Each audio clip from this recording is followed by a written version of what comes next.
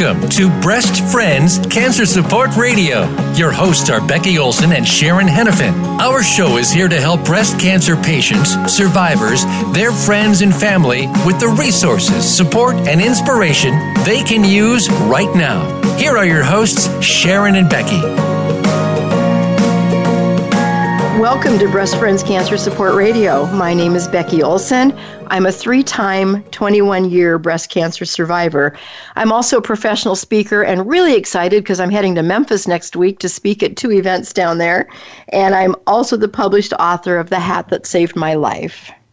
And I'm Sharon Hennepin. I'm a 23-year breast cancer survivor. I'm also a certified life coach and the author of my upcoming book, Thriving Beyond Cancer. We're both the co-founders of Breast Friends as well. And, you know, we all go through difficult challenges, you know, and for Sharon and I, it was breast cancer.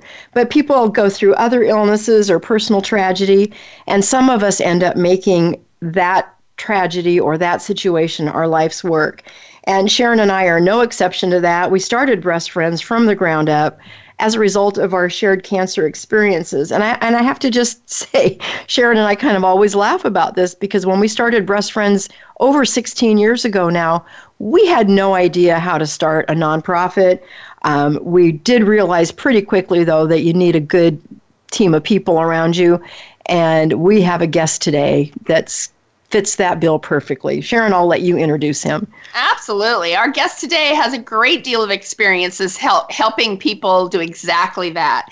Brad Lebowski is a nonprofit management consultant with vast experience in the nonprofit field. He's helped us along the way as well, so we're very grateful to Brad's help.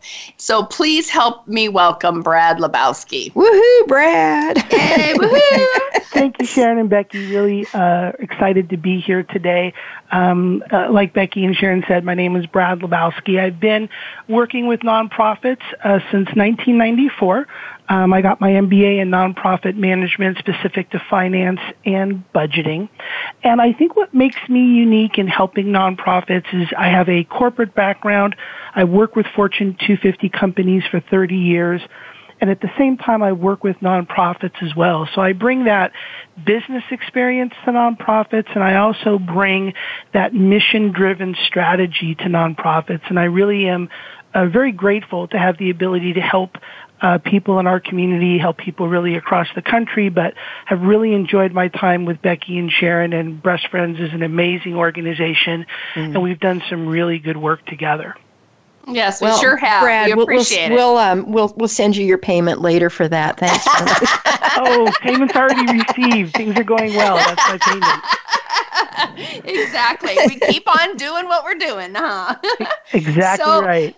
So, you know, when Becky and I had that kind of that lunch where we actually sat down and we're deciding kind of like, why have we remained friends all these years? Why have we both survived breast cancer? And what was kind of missing in the breast cancer world? That's where the birth of Breast Friends happened, was right there over a lunch table.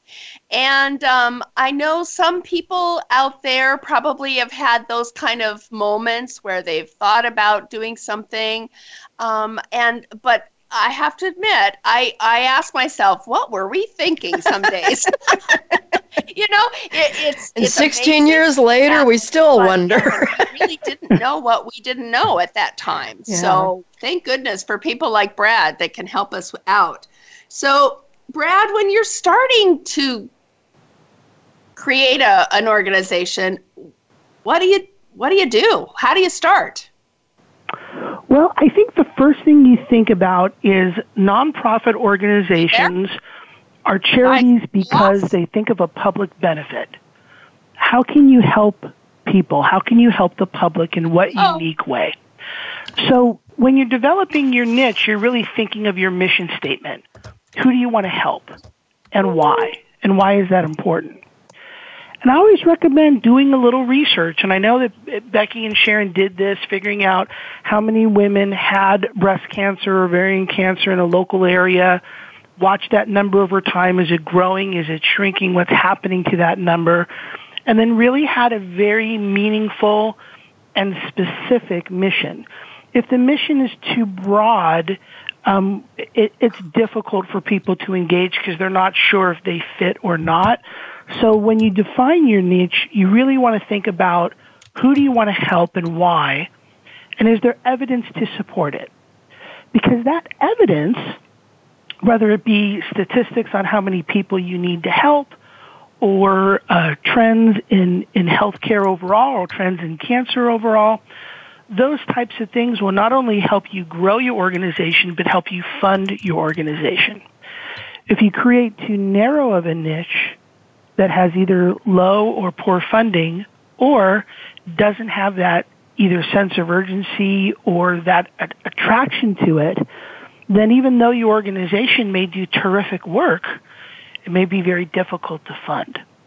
So an example, we started a nonprofit to help people that live in poverty find family wage jobs. So here in the Pacific Northwest, we did our research and found out that the Oregon Food Bank serves 920,000 people, of which 74% of them live in poverty. Wow. So that's a big number, and that helped us define our mission to help people not only build a pathway out of poverty, but help them get to college, help them find a family wage job, and really stay with them in the job to make sure they can retain it over time. So we kind of did the research first, and then from that research, developed the mission statement. And then what we did was we looked on a list of national nonprofits. And the top 4 national nonprofits, 2 of which dealt with poverty, 1 dealt with food, and the other was Christianity.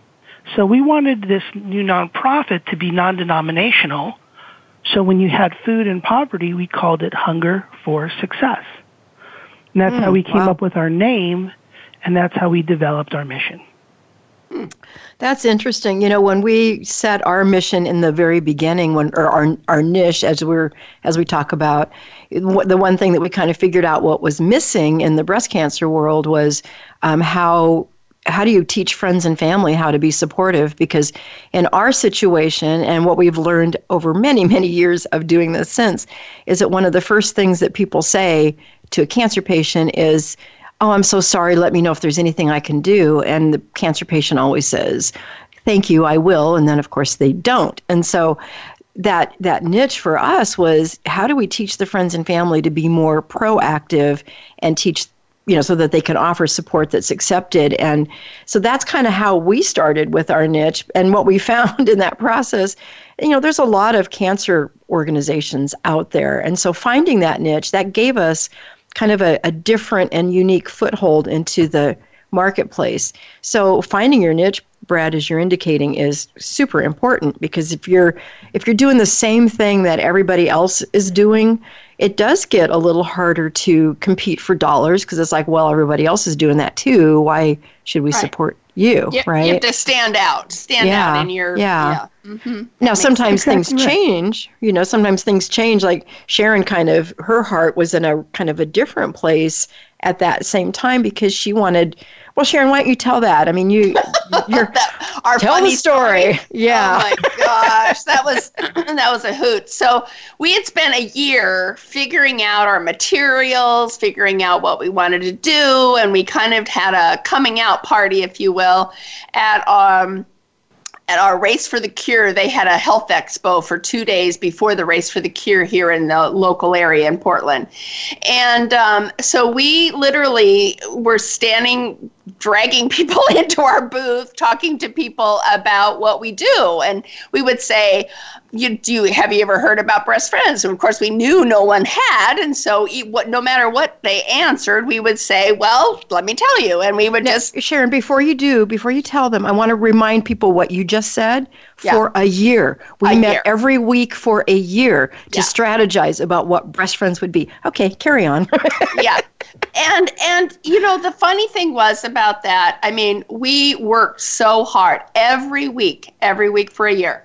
So Anyway, we're chatting, and my fiance at the time was sitting behind us, sitting on a cooler, folding. Couldn't even afford the extra chairs. I know, folding like hot off of our home computers, our brochures that we were handing out fast and furious, right?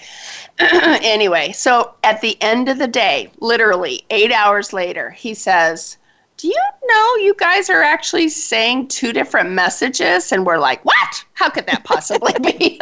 Because we met every week for a year. Every week for a year, yeah. Anyway, and it really was, because Becky was the friend who felt like she didn't know how to support me when I went through it, since I was the first one. And I was that patient that didn't want any other patient to go through this alone.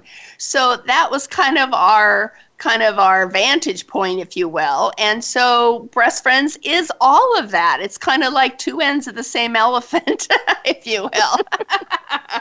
So, but it does really, basically niche happens because you're passionate about something. And I was passionate about teaching people to be a better friend, to be proactive, like I wasn't. And, I learned some things and I wanted to share that.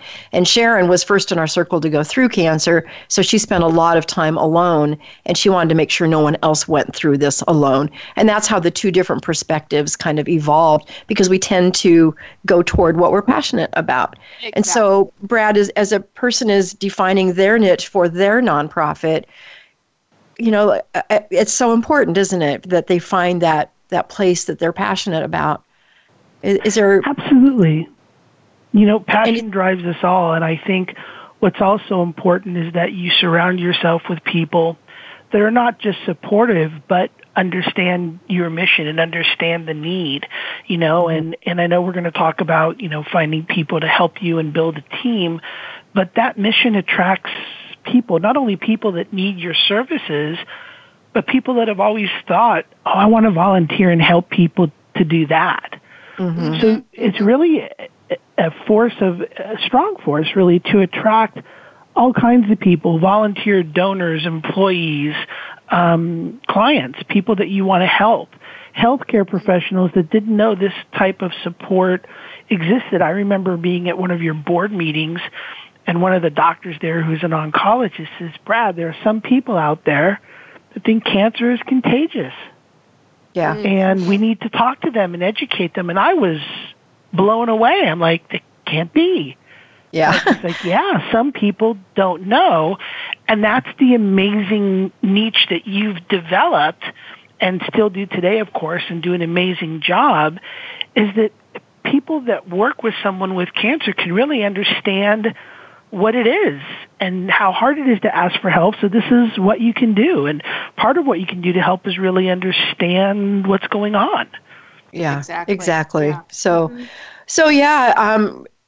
and we are going to talk about the people to make up as part of your team. But before we do that, let's talk about, deciding on the name. And Sharon, I think you had a couple more questions there. Yeah, I mean, just figuring out the name of your organization, because of course that is going to be out there for a long time. I mean, I know some people do change their name later on, but I know picking a name for us kind of felt like a God thing. But at the same time, how do people go about picking a name? I think that's a good question. I think there's two things that I would recommend. The first, which I think you and I have done before, I love using 3x5 index cards. Mm-hmm. And you write down keywords or words that strike an emotion about what you're doing. And you spread out these 3x5 cards in a table, and you kind of play with them and rearrange them and see what comes up. The second thing that you do when you get some ideas is you check a couple of different websites. One, the state that you're in, check to see if the name is taken. And then what I always like to recommend is go to the website or a URL of your choice where you get your domains, mm-hmm. and type in a website that you think would be great, either the name itself or an abbreviation of the name or an acronym of the name, and then see if that website is taken. Brad, that is such That's great. That is great advice. And I just want to share something real quick. Sure. You know, we have the name Breast Friends, and we are breastfriends.org. We're breastfriends.com. But it's and we also hold the trademark for the name Breast Friends. It is amazing how many little groups pull that name Breast Friends because it's so cute and then use it. You know, it's a cute name, and we don't mind if they're using it for a team, a running team, or a little thing like that. But, you know, when somebody tries to launch another Breast Friends and call it Breast Friends dot something, but they haven't checked. I mean, we hold the trademark. So do that. Make sure that you check the trademark office, you know, the U.S. Patent and Trademark Office, see if someone else has the name, you know, because it's really a cumbersome thing to try to change your name after the fact, you know, after you've done that. Right. Right. And know, to your point, if it's a name that you really want to protect and think it's fantastic, you can find either an attorney that will volunteer their time or pay a modest amount to get it done. I think it was $695 to trademark a name. There's also registering a logo. If you think the logo is really fantastic, want to protect that, I think that's $400 or $500 to do that. So there is some money involved to secure. A website's pretty cheap. It can be anywhere from $15 to $30 to protect a URL. But when you do that, you do .org, you do .com, you do .net, and you pay an extra couple of bucks a year to protect that URL for yourself. Exactly. So yeah, and doing that early on is really good. It's kind of funny because after Sharon and I had that lunch meeting where we had all this conversation, then I went to my office and I registered the name with the Secretary of State here in Oregon, and she registered the URL, and then we called each other and said, "Okay, now what?" Now what do we do? Right. So that name and that URL can be transferred to Facebook, to Twitter, to Instagram. Right. So when we did Hunger for Success, we said, well, that's a little too long to type. So we came up with Help H, the number 4S. So not only was that our .org, but that was our Facebook, that was our Instagram, that was our Twitter, that was our phone number. So it's kind of a marketing thing as well, as people get used to that moniker, if you will, and that helps market and define a brand for who you are and what you do. That's great. Absolutely. Brad, we actually have to go out on a break, and we didn't get very far through this first segment, so we will pick it up on the other side of the break. So listeners, please stay tuned. We'll be back in a minute.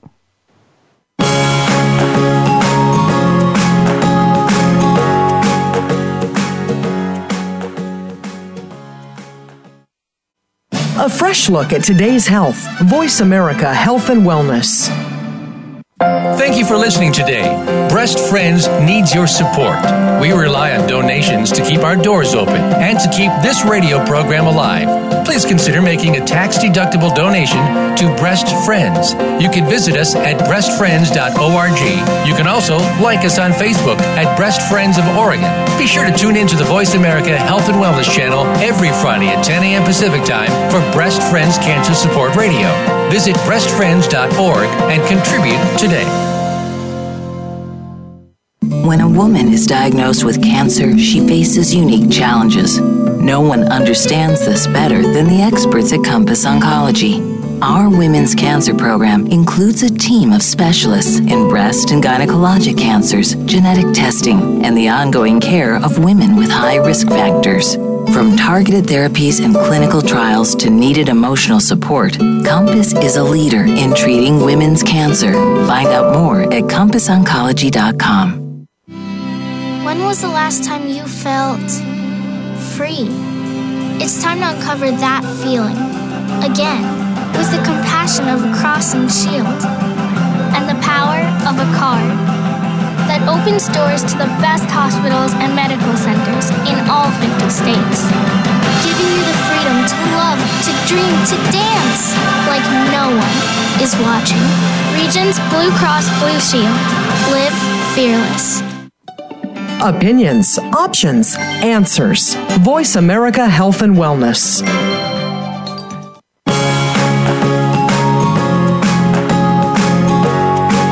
You are tuned into Breast Friends Cancer Support Radio. To reach the program today, please call us at 1-866-472-5792. Again, that's 1-866-472-5792. You may also send an email to becky@breastfriends.org. Now, back to the show. Welcome back to our program. We've been talking to Brad Lebowski about really turning your passion into a nonprofit organization and doing good work. So, Brad, why don't we just jump right into building your team? Because you certainly don't want to try to do this by yourself. Yeah, absolutely. You want to be able to balance the team as much as possible.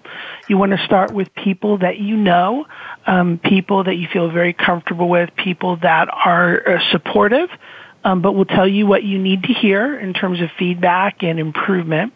You definitely want to have a type of financial person. It could be a CPA, could be an accountant, could be a small business owner, somebody that really understands the structure of a business. And that will be important not only for your starting paperwork, but it's important to just save and manage the numbers coming in. If somebody donates $5,000, you don't want to spend $6,000. You want to be able to manage that very carefully. Right. There are people that do fundraising professionally, but a lot of times in boards, it's tough to find someone who's either in sales or understands how to do an ask. But a lot of times, a good fundraising person is someone that works for a company that tells their employees to volunteer, or if an employee donates a certain amount of money, that employer will match. So sometimes it's not what you do, but who you know.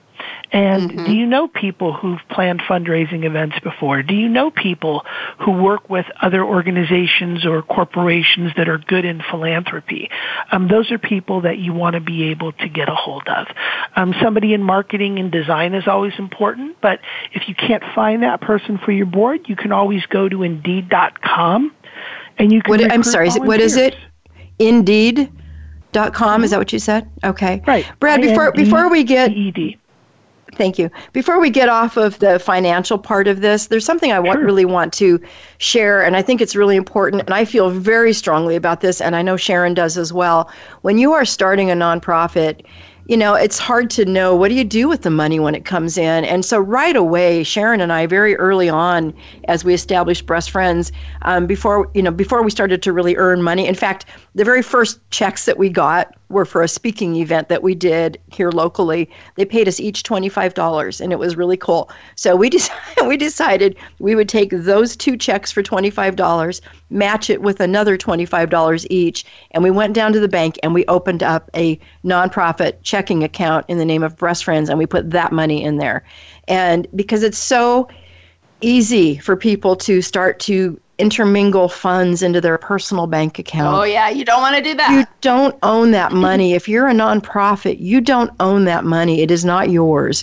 So it needs to be protected. It needs to go into a small, even if, like we said, we started our bank account with $100, and we have never, ever been in the hole.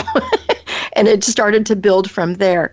But Brad, would you agree that, maybe we did it wrong, but it sure felt right, and it still feels right, that's the way because you've got to account for that money. Donors need to know that their money is being used in the right way. Yeah, so do you have any other 100%. advice on that?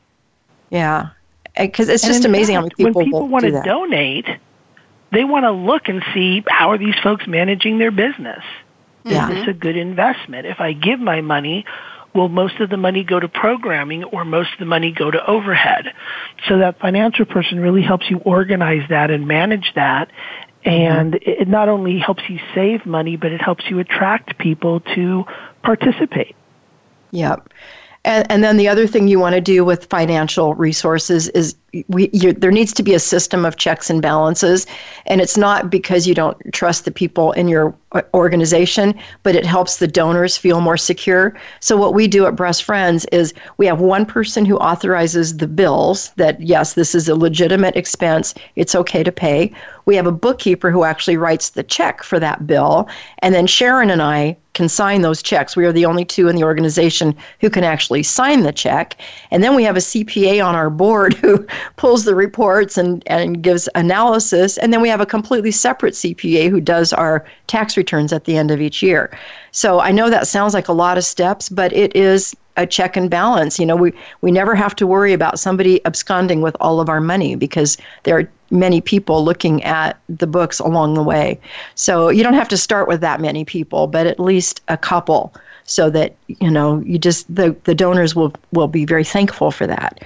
So right. For sure. You want to be good stewards of your money, obviously, yeah. And like Brad said, making sure that the bulk of your money is going toward the actual programs, the patients you're serving, the food you're buying for the hungry, or whatever it is that right. You want to do with your nonprofit. So yeah, makes sense. Yep. So, okay, carry on. Sorry. Okay. Right, and I think that's really important because sometimes we don't understand things, and sometimes it's hard for us to ask for help. And I think financial, and that's why, with my corporate background, I help a lot of nonprofits figure that out. That's not something everybody knows, and it's something that's really helpful along the way because you don't want to be underwater. You don't want to run out of funds to help people. You want to keep things going. Right. So I think it's a great point and really good to emphasize that financial person or business person is really important to have. We covered marketing and we talked about that just a little bit to help with design, to help with social media, to help with the branding aspect of the organization. And then, of course, you think about people that will help you with the programming. In Breast Friends, it could be a physician or a nurse or a clinic. It could be other survivors that you may want to incorporate. It could be someone that you've helped along the way before you started the organization and have them on the board to kind of help guide what it's like from the participant's perspective or the client's perspective. Yep. Good advice. Then, you also want to recruit from local corporations. For example, Wells Fargo has a leadership program where you can call them, and they're regional people throughout the country that do this, and they'll recruit a Wells Fargo executive to be on your board. And when they're involved to help you, of course, they have financial experience, but they can also donate to you, and Wells Fargo will match it. And then when you apply for a grant with Wells Fargo, you're a little bit ahead of the game because they see that a Wells Fargo executive is involved, and that puts you towards the top of the list. Doesn't guarantee you money, but it certainly puts you at the top of the list. And there's lots of organizations. I know Becky was telling me the other day about Intel, and there's other corporations out there that really foster volunteering and putting people on committees or board or just volunteers that can really help a nonprofit flourish.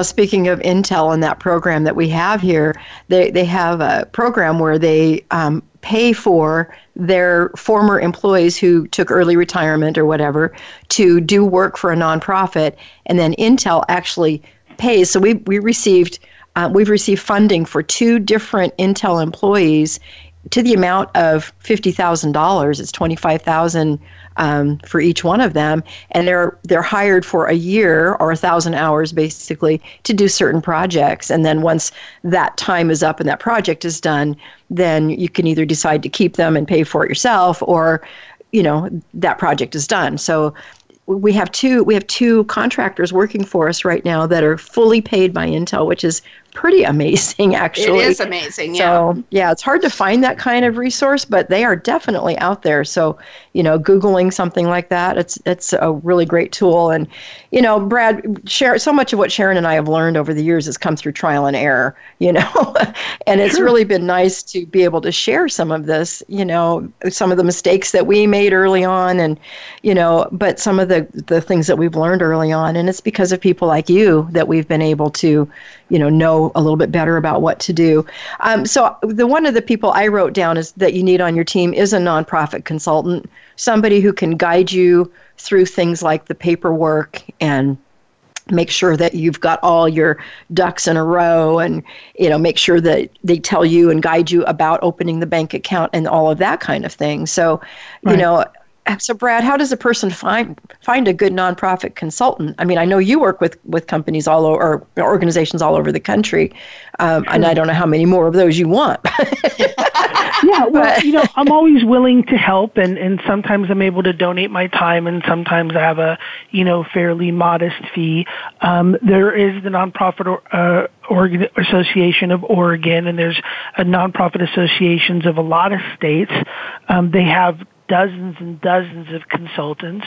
And one of the things I recommend is if you can't find someone to volunteer, and I'm always happy to talk to people, and I talk to people every week, about different things relating to nonprofits, but I prefer a project fee versus an hourly fee. So if you're going to choose a nonprofit consultant, then there are many out there. Most of them charge you hourly. Mm-hmm. And for a nonprofit, especially a small one, it's very hard to budget how much time that would take, and sometimes it could be very expensive. But what I prefer to do is charge a project fee for a month and a half, for 3 months, for 6 months of work. This is what, I think the fee will be. So the nonprofit says, well, that's within our budget, and we don't have to worry about that fee going up or down. Right. So it's my job as the consultant either to be, super efficient, and get the work done in that time period, month and a half, 3 months, what have you. And if I'm not efficient or it takes me more time, that time's on me, not on the nonprofit. Yeah. That's a really good point, Brad, and I can't stress that enough, because it is hard to manage a budget if you don't know what to expect. So, yeah, that's really great advice. Go ahead, Sharon. Applying for a 501c3, I think that's a bit daunting for anyone, because again, it's forms, it's paperwork. How would you even tackle that? What are your first thoughts about that? Sure, I can talk about that. The one thing I wanted to say, though, when selecting a nonprofit consultant, and this came up from a conversation I had earlier in the week, there's a lot of consultants that will do all the work for you, and then when they go. And I think it's important to find a consultant that will teach you along the way. That will great empower you to write better grants and to build strategic plans. Because if the expert just leaves with the institutional knowledge, it leaves the nonprofit to start over again. And I think that's very harmful. Good advice. So I like to teach along the way. I like to show all my work. I'd like to give the documents that I use, teach what I do. That empowers the nonprofit to continue after my project fee is done, or after, hey, now we know what to do. We can do this on our own, and they can save money and not pay me to do it. So I think that's a really important consideration when you're looking at getting help. Yep, good advice. Very good advice. So with the paperwork of the 501c3, and typically there's a form called the 1023. It's an IRS form. The nice part about it is the IRS has made some easy forms. So, for example, you can fill out a 1023 easy form for a small nonprofit and pay $250, or you can fill out the full version of the 1023. And the example of Hunger for Success I gave you earlier, that application was over 120 pages long. Oh boy. And you pay the IRS $850 to process that. So the good news is there's ways to abbreviate the process for new nonprofits. And I also have a nonprofit checklist of what do you need to do, what do the bylaws need to look like, what do the articles of incorporation need to look like, that really makes it easy. I help about 3 or 4 nonprofits a year start from scratch, and I have, checklists and things developed to really help them along the way, so it's not so daunting. But the one thing that I do recommend, since you are doing articles of incorporation and bylaws, which are legal documents, you definitely want an attorney to take a look at it. Some may charge. You may find an attorney to be on your board who's willing to volunteer their time to look it over. You can always find templates by state that make it super easy to write. But at the same time, you do want an attorney to look over it because it is a legal document. Yeah. But other than that, it is daunting But if you take it in small steps and you use my checklist, and perhaps you avail yourself to the easy form, which is 4 pages versus the 100 plus that I talked about, it can really help you get through it, spend a little less money getting it started, and really find your way. Yeah. So let me ask you a question. Why would anyone choose to do a 125-page form? Well, I can answer that for you because I wrote it. Okay. Okay, good. Basically, the more documentation you can provide, such as job descriptions, strategic plans, board responsibilities that you and I developed for Breast Friends, when you supply all that stuff to the IRS, they approve you faster. So a typical IRS approval process with the long form, the 1023 form, is about 3 to 6 months. Our nonprofit was approved in 36 days. Wow. Wow. Yeah, good. ours was approved pretty helped. fast too, but yeah. Now, the reason why that's important is this. Once you're approved by the IRS that you're a charitable organization, it takes 2 months for them to put it on their website electronically that you're approved. A lot of larger grants and grant sources will verify your charitable status online. Mm-hmm. Yeah. Mm-hmm. So if it takes you 6 months to get approved, you have to add 2 more months onto that to be able to get electronic verification. Okay.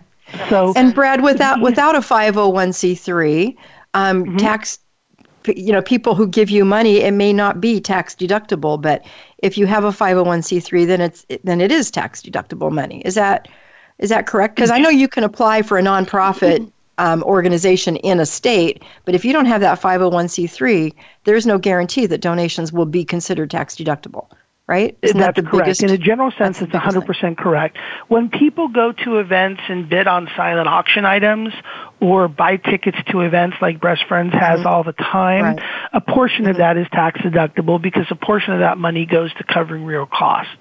If somebody sends you a check for $100, it's just a donation, they can donate 100% of that as long as you're a charitable organization, an exempt organization registered by the IRS, which is one of them is a 501c3.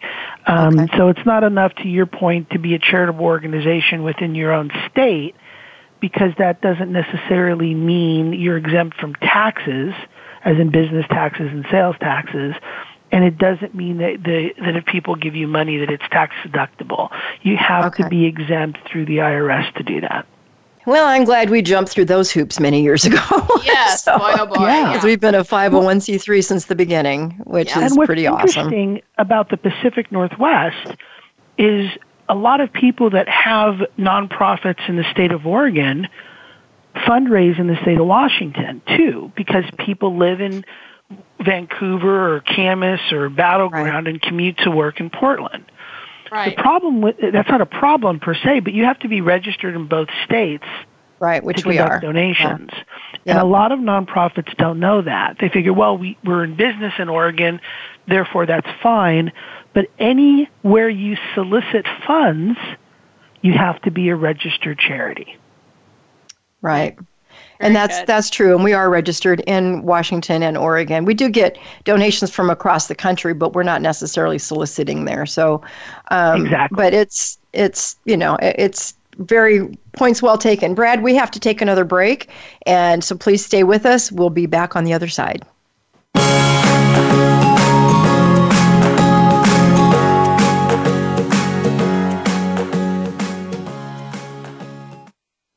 Step into a healthier you. Voice America Health and Wellness. Thank you for listening today. Breast Friends needs your support.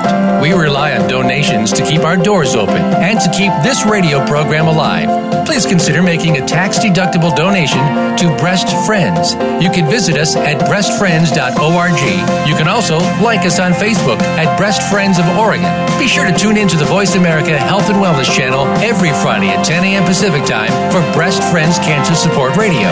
Visit breastfriends.org and contribute today. When a woman is diagnosed with cancer, she faces unique challenges. No one understands this better than the experts at Compass Oncology. Our women's cancer program includes a team of specialists in breast and gynecologic cancers, genetic testing, and the ongoing care of women with high risk factors. From targeted therapies and clinical trials to needed emotional support, Compass is a leader in treating women's cancer. Find out more at CompassOncology.com. When was the last time you felt free? It's time to uncover that feeling again with the compassion of a cross and shield and the power of a card that opens doors to the best hospitals and medical centers in all 50 states, giving you the freedom to love, to dream, to dance like no one is watching. Regions Blue Cross Blue Shield. Live fearless. Opinions, options, answers. Voice America Health and Wellness.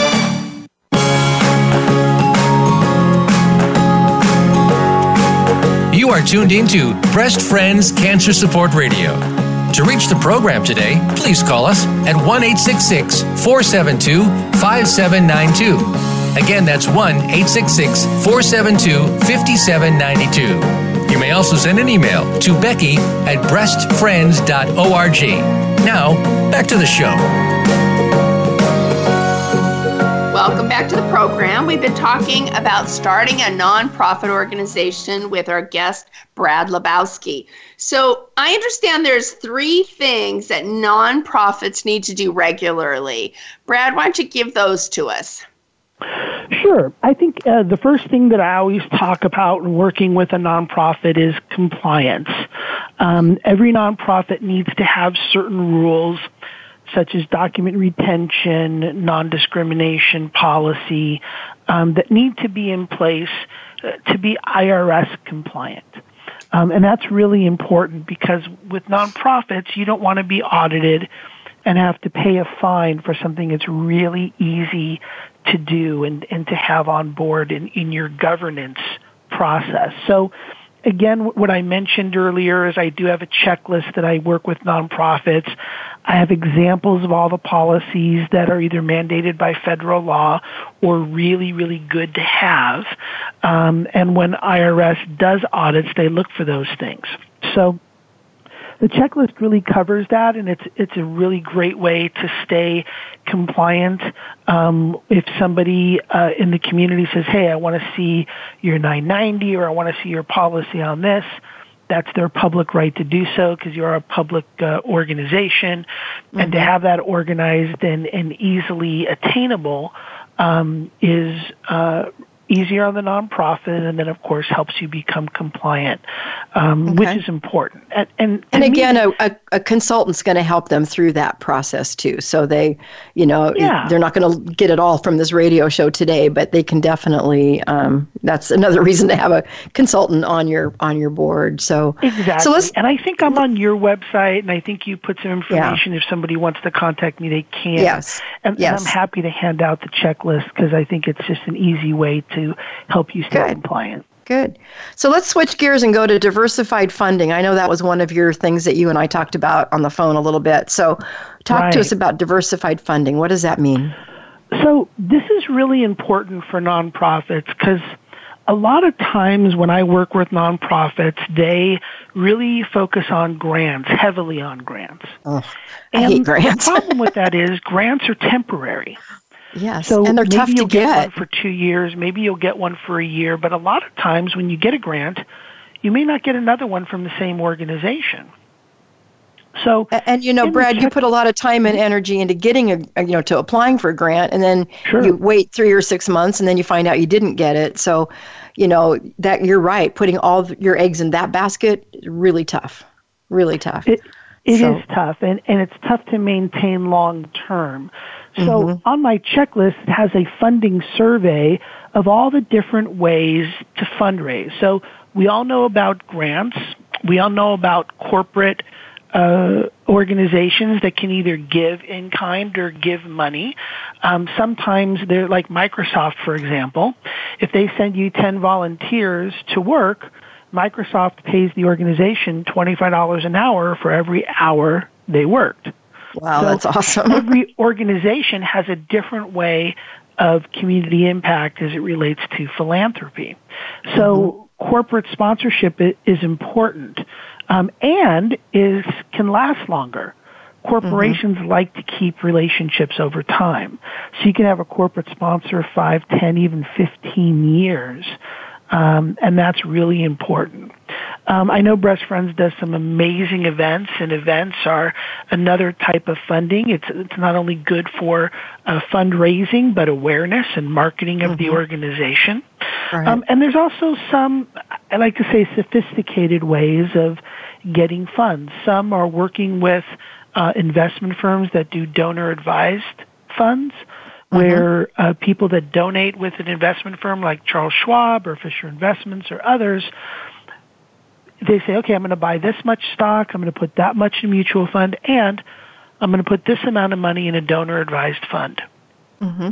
So to become eligible and to be part of that fund, you have to work with that brokerage firm or that financial institution. Maybe they'll put your information on the website. It takes some time, but at the end of the year or when that individual investor says, hey, I want to donate, they look at a menu and say, hey, there's Breast Friends. It sounds good to me. I had a family member affected by cancer, so I'm going to donate there. That's a really up-and-coming type of fundraising and getting funding for nonprofits, which I recommend. There's also something that we call legacy gifts, where somebody puts you in their will or perhaps gives you a stock transfer, which is really. And we've actually received some of those kinds of gifts, and what a blessing it is to receive a gift like that, especially if it comes from somebody that you helped in their journey and they surprise you with that. It's very touching, and I think when we got that last gift like that, Sharon, I think we all pretty much cried our eyes out because it was also a reminder that person was gone, but that donation was so wonderful to receive that. So It's really nice to be a beneficiary. It's a surprise, and those can be long-term. But it's really advantageous for a donor to say, look, here's 100 shares of my stock. They can take a donation of the market value, 100% of the market value of the stock. They transfer the stock to the nonprofit. And the nonprofit can say, well, this is great. We're going to sell 25% now and keep it and see if it grows. Or they may say, hey, we need the money. We're going to sell 100% of it. Liquidate it, which is fine. Yep, we had one of those too.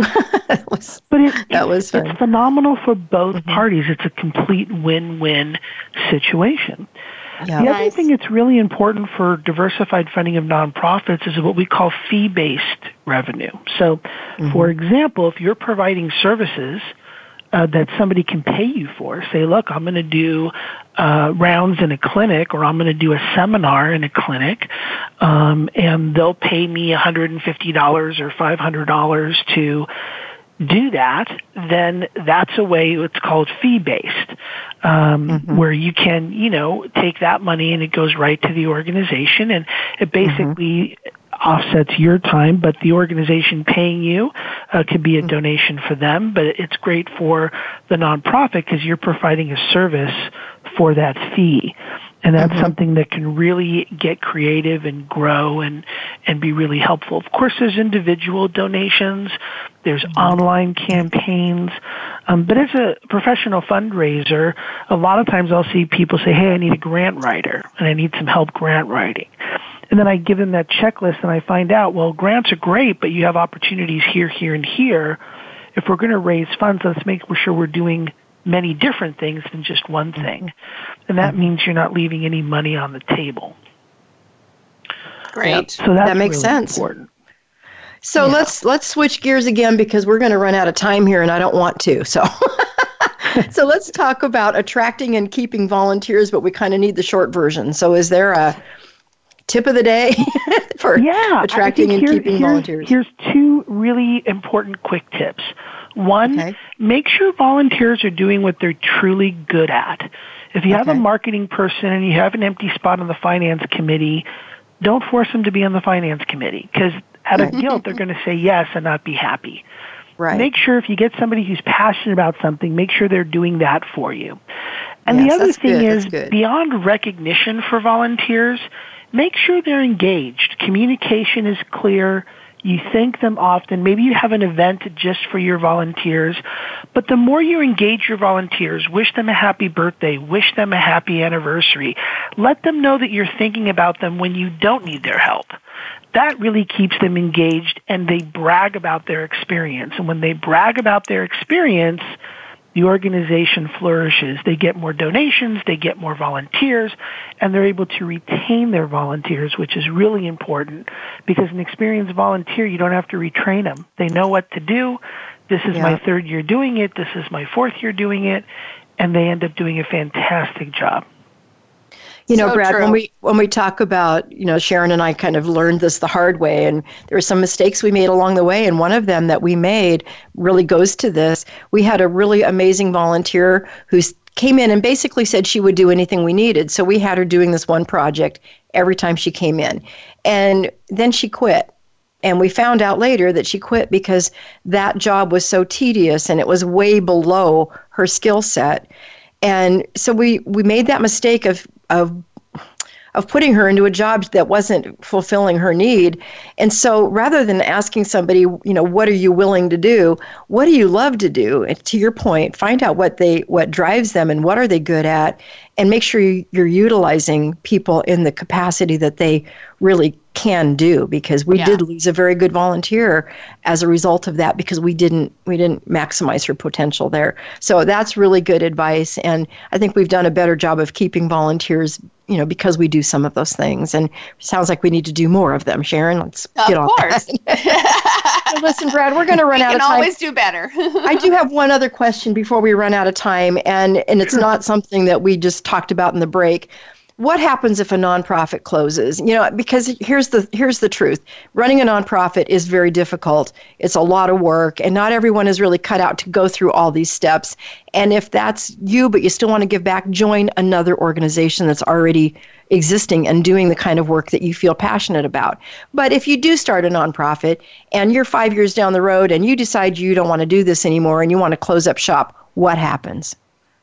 Yeah, and really briefly, that's all explained in your articles of incorporation in your bylaws.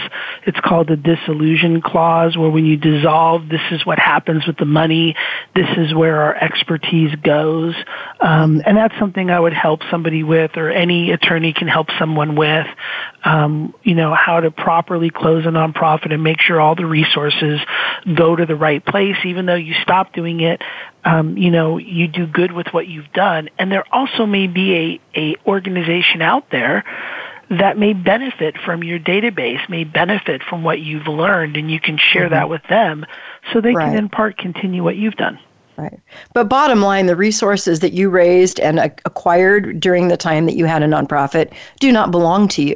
So you can't just liquidate everything, sell everything off, and then go on an extended vacation somewhere.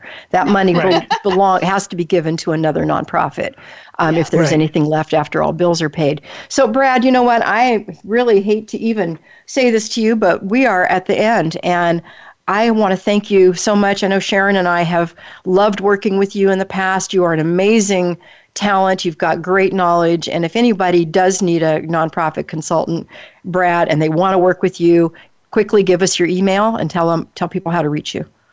Sure. It's my name, Brad Lebowski, no dots or spaces, at Comcast.net, or they can just go to bradlebowski.com and look at my website and contact me from there. And I really not only enjoy working with the both of you, and we've had so much success together, but what both of you do is amazing. And when your ears are burning from time to time, it's me raving about what you do and how good your organization is. So thank you so much for this opportunity.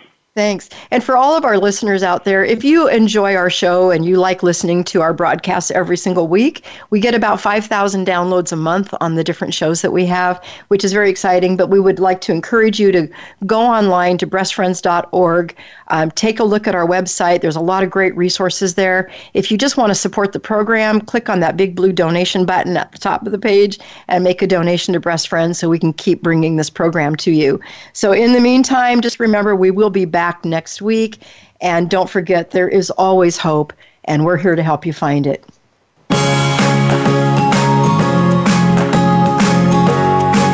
Thank you for listening to Breast Friends Cancer Support Radio. Please join Sharon Hannafin and Becky Olson again next Friday at 1 p.m. Eastern Time, 10 a.m. Pacific Time on the Voice America Health and Wellness Channel. There is always hope, and we'll help you find it. We'll talk again next time.